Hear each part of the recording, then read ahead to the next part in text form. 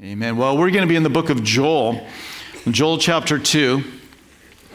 And let me just kind of give you a thought coming out of the book of Hebrews.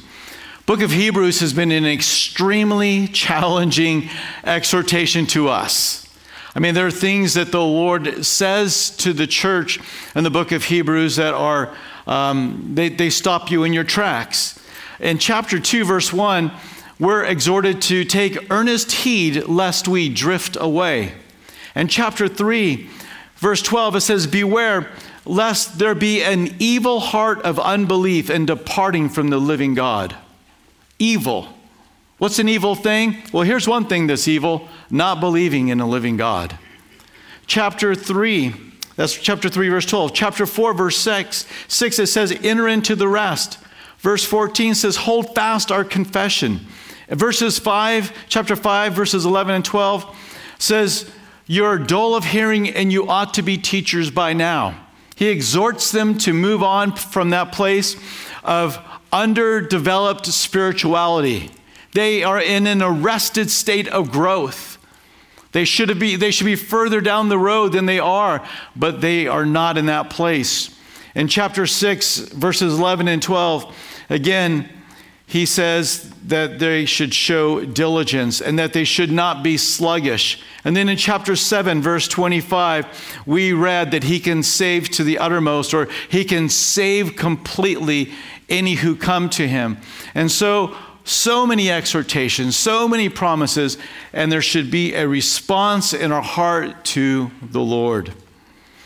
So why go to this Joel chapter 2? Well, over the last few weeks, we've heard of meetings in Asbury University in Wilmer, Kentucky, and how they're in other places too, where people are coming and they're sensing an outpouring of the Holy Spirit. Thousands, tens of thousands of people have come into this little tiny town just on the thought that God might be moving. Is God moving there? It certainly seems like it. Is this a revival? We'll find out. But for those that are coming and encountering God and repenting of sin and being healed and drawing closer to Him, guess what that is? That's a revival. Is it something that's going to sweep across our nation? Well, we can pray that it does, but it's still significant what's going on. Not only are tens of thousands of people going there, there have been millions, tens of millions of people watching through social media to see what's going on. I don't know what all of that means, but I know that it, in part at least, means this. There's a hunger within the body of Christ to see God work and move again. Amen? And so we stand and we watch and we pray and we're like, oh Lord, do that. And do it in my heart and do it in my family and do it in my church and do it in my town. It began with a simple call to repentance by a student with about 100 in attendance, and God decided, I'll take this moment for myself, thank you very much. And he just began to work and move, and the meetings are still going on. At least the last I heard, they are still happening. People are praying, people are praising, people are repenting of sin, people are fellowshipping. Another event that has happened is a releasing of the movie, The Jesus Revolution. Now, it's just a movie, but I just can't get past the timing of that which is kind of controlled and on a calendar, and that which is not controlled and on the calendar. And that the Lord is having both of these things happen at the same time. And it's not just a pastor who's interested. The news of all people, they're interested. And they're inquiring. People that wouldn't otherwise say the name of Jesus, being forced to say Jesus Revolution over and over again. I kind of like it.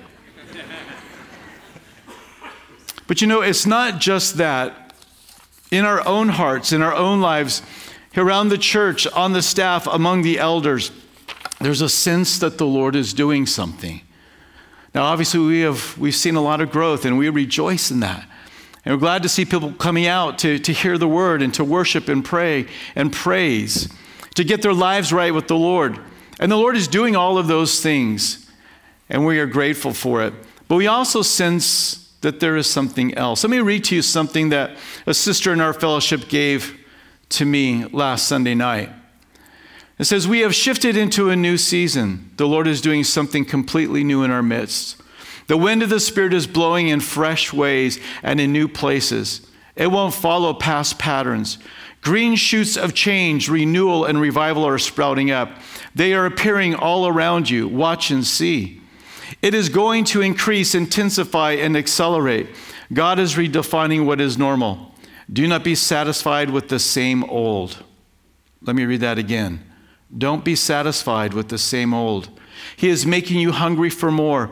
New wine won't fit into old expectation. It's simple, yet difficult to define. It's effortless, yet it takes careful stewarding. And she goes on. And I think that's really my response to this. I mean, we're told to not despise prophecies, not quench the spirit. And my heart and desire is to carefully steward what it seems like the Lord is doing. I don't know exactly what the Lord's going to do, but I know I'm going to preach a sermon that calls us to respond to Jesus this morning. And you're going to have an opportunity to come forward, and you're going to have an opportunity to respond. I can at least steward that. I can at least do that. We all can at least respond to the Lord as he moves and he works in our own heart. I can't control what happens, nor can you or all of us, but we can all control our response to the living God. And I hope we will do that today. What is revival? A friend of mine, and I listened to him talk about it this past week, David Guzik gives us these 5 points. He says, a revival is when there's a remarkable sense of the presence of God by both believer and unbeliever. Number 2, an unusual interest in the things of God to the neglect of otherwise normal activities and duties. An evident urgency for getting right with God. Number 4, a great work of conviction of sin and cleansing among God's people. And lastly, a high level of experience and participation from the lay people. In other words, it's not the leadership. Everybody is being used of the Lord. You know, these works of God that we've referred to, they're not contrived and they're not manufactured. God seizes upon times and seasons and in history, and he shows up. I believe he shows up in ordinary ways. And that's the way most of the church lives, in ordinary, wonderful working of God. But there are those extraordinary ways that God shows up as well. Most of church life is lived in ordinary ways, but sometimes God shows up in extraordinary ways. I think what's happening in Kentucky, it's an extraordinary thing. Certainly what happened in the Jesus Revolution or the First and Second Great Awakening or the Welsh revivals, those were extraordinary times. Acts chapter 2, that's an extraordinary revival. Now, there's ordinary days that are all mixed in there, but there are times when God does that. But what we need to be careful is that we don't try to manufacture or contrive the extraordinary. Because if we do that, then it's just fleshly. And it's just disappointing. And it doesn't satisfy those deep needs. In the Old Testament, the Lord had a special anointing oil that was used in temple worship.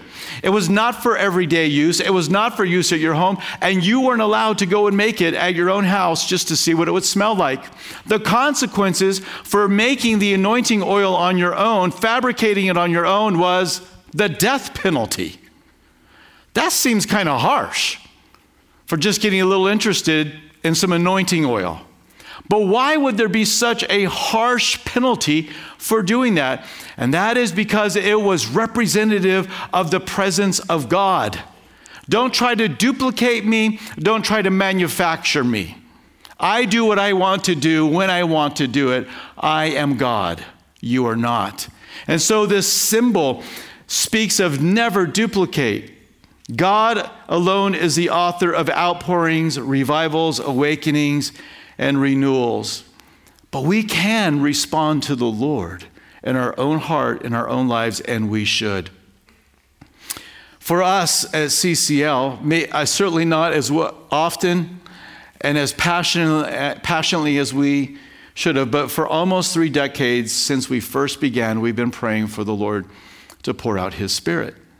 Now, listen, I'm not going to sit here and pretend like God hasn't done something wonderful in our midst. He has. mean, this church began with 3 families meeting in a room praying, Lord, would you like to do a work here in Lynchburg, Virginia with the Calvary Chapel? And he said, yes, I do. And he has blessed it abundantly. So I am in no way minimizing the good things the Lord has done. But it's that extraordinary thing where we respond to the Lord that we've been praying for. But we won't manufacture it. We won't try to duplicate it. God forbid. But I tell you what else I'm not going to do. I'm not going to sit on the sidelines with my arms folded saying, well, we'll just see what God wants to do. If he's interested, then that's fine. If not, then that's fine too. I don't want to be apathetic. I don't want to be found being complacent to the work and the moving of the Spirit of God. I mean, for my whole life, I have wished I could have been alive at a time when there was an outpouring of the Spirit of God. And if it's happening in our area, if it's happening in our time, or even there's a rumbling of it, I'm not going to sit by and say, well, whatever God wants to do, he can do. Of course, I know that. But I also want to see him do that. And so I can, at the very least, lean into and ask the Lord, Lord, do you have something more you want to do in my heart and in my life and among my brothers and sisters? When Elijah was ending his ministry and traveling throughout Israel to the Jordan River right by Jericho, his young protege, Elisha, was journeying with him. Testing him, the older prophet repeatedly, I think 4 times, said, why don't you stay here and I'm going to journey on? To which the younger prophet said, absolutely not. Are you out of your mind? As you live and I live, I will not depart from you. Until finally the last time. In that test, the older prophet says, stay here. And he says, absolutely not. And he says, what is it that you want? And he says, I want a double portion of the Spirit that's upon you to be upon me. That was not pride. That was him recognizing that he was half the man that the prophet Elijah was. And that if he was going to step in and do what the prophet Elijah had done so faithfully, it was going to take twice as much of the working of God in his life. It wasn't trying to outrun him and outpace him. It was a simple recognition, I'm not up for the task. And that might be where a lot of us respond this morning, is right there. I'm not up for the task. The days we live in, the challenges we live in, the things that are leading people astray. I'm not up for it. Lord, I need an outpouring of your Spirit. And so the Lord did that. And Elisha did receive the outpouring of the Spirit upon his life. And as the Lord would have it, he did twice as many miracles recorded in the Bible as Elijah. Just an interesting fact. I don't know what you do with it. It's just interesting. The Lord loved that heart. But what if he would have responded with arms folded? What if he would have responded when the prophet of God is saying, nah, you just stay here? What if, well, you're the prophet. I mean, if that's what you want, then fine. It was a test. And I think all of us have those moments in our life where we are tested. And the Lord's like, do you want me? Do you really want me to work and move in your heart and move in your life and move in your family and move in your church and move in your community? Do you really want that? Or are you happy to stand with folded arms and saying, well, whatever God wants to do is fine with me, I don't care. Of course he can do whatever he wants. And sure, it should be fine. But he has also said, you will find me when you seek after me with what? Passion, commitment. Not apathy, not complacency. And that is one of the main exhortations that's on my mind this morning, is to call us out of complacency and apathy. Maybe it is to come out of a place of sin that's controlling and dominating your life. Or maybe it's to call you out of bitterness and unforgiveness. Maybe it's to call you to Jesus Christ for the first time. But I want to speak to those first that are oldest and have walked with Jesus the longest. Don't become complacent and don't become apathetic in the latter years. After Elijah got to the Jordan River, he took his prayer shawl, his mantle, and he struck the Jordan River. It dried up and he walked across. When he got to the other side, Elisha with him, it dried up. The dry ground, began to flow again. The river was moving. Once Elijah was taken to the Lord, and the mantle fell to Elisha. He came back to that same river Jordan that was flowing. And what did he do? He struck the river with the mantle. How did he know to do that? Because the old guy modeled it for him. The old guy was like, I know how the Spirit of the Lord works. I know what he needs to do in my life. And so I would ask that as we respond to the Lord this morning, that you don't put it on the shoulders of the young people to respond first. Now, I'm not trying to slow anybody that's young down, but I am trying to say, may we walk and model that for them.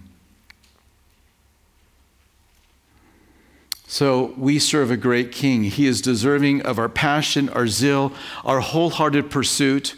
It is fitting of a great King, the King of Kings and the Lord of Lords, that we would walk passionately and zealously after him. We're not broken over our sin, but we're rather disappointed for not doing a better job as a Christian. And that's something that needs to change. Sometimes it's like, we're not offended that I've hurt the heart of the Lord. I'm offended that I should be doing better by now. And it just sounds like a subtle difference, but there's a world of difference between being disappointed in your Christian performance and disappointing the King and your Savior. We're not zealous to serve, but we become full of excuses to indulge our own priorities. We're not forgiving, but we're harsh and critical of people around us. We're not trusting and yielding to the Word of God or the leading of His Spirit because we've got our own plans. We fret because we don't believe. We don't have faith. We worry and have no peace because we're not desperate for the Lord. Let us consider here in Joel 2 how they responded when the Lord called them to repent. In Joel 2, and the background is they had a swarm of locusts came in and ate up the crops. And then they had an impending army, the Assyrian army, that was going to come down and was going to just devastate the land. It was a 1-2 punch. And that's what's happening. And that's what's going on. They have experienced the locusts. They will experience the Assyrian army. But moving forward from chapter 2 and into the history of Israel, that army is going to surround Jerusalem one night. And the children of Israel are going to call upon the Lord, and the Lord is going to show up, and in one night, he's going to strike down 185,000 Assyrians. They will not lift a finger. They will not do anything but call upon the Lord, and Assyria will turn. So the point being, they are going to relent. They are going to call upon the Lord. But let's read a couple of verses here in Joel. In Joel 2, verse 12, it says, "Now therefore, says the Lord, turn with me with all your heart," or to me with all your heart, with fasting and with weeping and with mourning. So rend your heart and not your garments. Return to the Lord your God, for he is gracious and merciful, slow to anger, and of great kindness, and he relents from doing harm. Who knows if he will turn and relent and leave a blessing behind him, a grain offering and a drink offering for the Lord your God. There's so much to read in here, but let me just skip down to verse 28. "And it shall come to pass afterward that I will pour out my spirit on all flesh. Your sons and your daughters shall prophesy. Your old men shall dream dreams. Your young men shall see visions.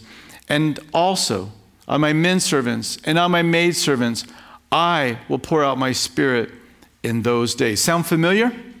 It's what happened on the day of Pentecost. But let's look at this for just a moment. They're at a time when they are seeing their land devoured. The fruitfulness, the greenness, the lushness, it's no longer gone because they've had these massive swarms of locusts that have eaten all things up. A picture spiritually of what was going on with them. But really, isn't that a pretty good picture of what seems to be happening in the days in which we live?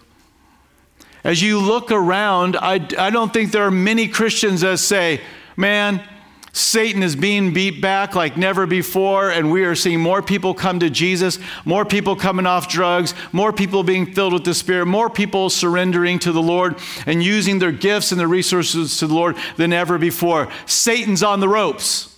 I don't think we hear much of that, do we? I think we look and we say, wow, more people are turning to meth than they are to Jesus. More people are thinking of taking their life than finding life in Christ. And it's desperate days and it's desperate times. So you may look and say, I'm not really caught up in any sin today. This message is for somebody else. Well, let me ask you this. Is your heart broken for the state of our nation? Is your heart broken that there are people, the young people, not do you understand and are you disgusted, but are you broken when you think about the fact that young people are going to drugs in record numbers? Does it just devastate you that a beautiful young man or a beautiful young woman doesn't even know who they are anymore and they think that they need to become the opposite sex? Or are you just simply disgusted with it rather than broken with it? Then I think we all need to hear what the prophet Joel has to say. We are the watchmen. Our job is to let Christ plead through us to a lost and dying world. When Jesus looked out upon the people of Israel, he saw them as sheep that did not have a shepherd, and he doubled over in pain in his stomach. He felt it in his gut, and this is where we must be as well. Broken, maybe not even over our own. Maybe your life is together, but you're broken over other things. So in verses 12 and 13, he calls them to repent. He says, turn to me, but do it with your whole heart. Don't just sit in acknowledgement that something's got to change. Completely change it. Turn to me and allow me to have a place in your life. The first place and the last place. And he says, do it with fasting and weeping and mourning. Be broken over your state. Be broken over the state of those that we live among. He says, rend your heart and not your garments. The Lord had seen enough of religion. He wanted to see people that were broken to their core, turning from their sin, calling out to him. Not in outward form only, but in their heart. He calls for the outward form, fasting and weeping and mourning. But he says, I don't want to just see your garments ripped. I want your hearts to be ripped. I want you to feel that brokenness. And then in verse 13, that second half of verse 13 and 14, he says, return to your God who is kind. Return to the Lord your God. You can return to the Lord, by the way. Maybe you've walked away from the Lord. And you are so far away, you're like, I don't think he'll bring me back. Yes, he's saying to you right now, return to me. Come back to me. Yes, deal with your sin, but come back to me. Oh, I don't know. The way I'm living, the things I'm thinking, the things I've done. But what do we read here? When we hear this exhortation to return, it says, for he is what? Gracious and merciful. He is slow to anger and great in kindness, and he relents from doing harm. We repent that he might relent. Can we control what God is going to do in a nation or in a group of people? No. But can I control the repentance of my own life? That I can control. I hear the word of the Lord, and I can come and I can repent, and I can stand, and I know that God will relent in my own life. God is kind towards the broken. He is gracious. He is merciful. He is slow to anger. And this is what he wants to show you is kindness. He is not throwing you away. He is welcoming you to come to him, to come back to him. And then in verse 15, he says, blow a trumpet in Zion, consecrate a fast, call a sacred assembly. And I guess that's what's on my heart this morning, is let's have a sacred assembly. I'm blowing the trumpet. I'm calling us to hear the word of the Lord, not to manufacture something, but to respond to the Lord in our own life. May there be a rending. May there be a returning. May there be a repenting. Maybe it's just as simple as, Lord, I don't know what you want to do, but I will ask for more. I will ask you to break my heart for the things that break your hearts. Lord, I will deal with that bitterness. I will deal with that sin in my life. I will deal with that apathy that has come and has settled upon me. Don't have a passion like Elisha. I probably would have stayed the first time he said, stay here. Okay, I'll stay here then. I don't know that there's that fire in me right now. Well, we need to have that. We must be concerned with the ordinary and let God take care of the extraordinary. The ordinary is that we repent, we look for the Lord to pour out his Spirit, and then he does what he wants to do. That is all we can do. I know there are some that say if you do these 1, 2, 3 things, then revival is going to come. I disagree. I don't believe it works that way.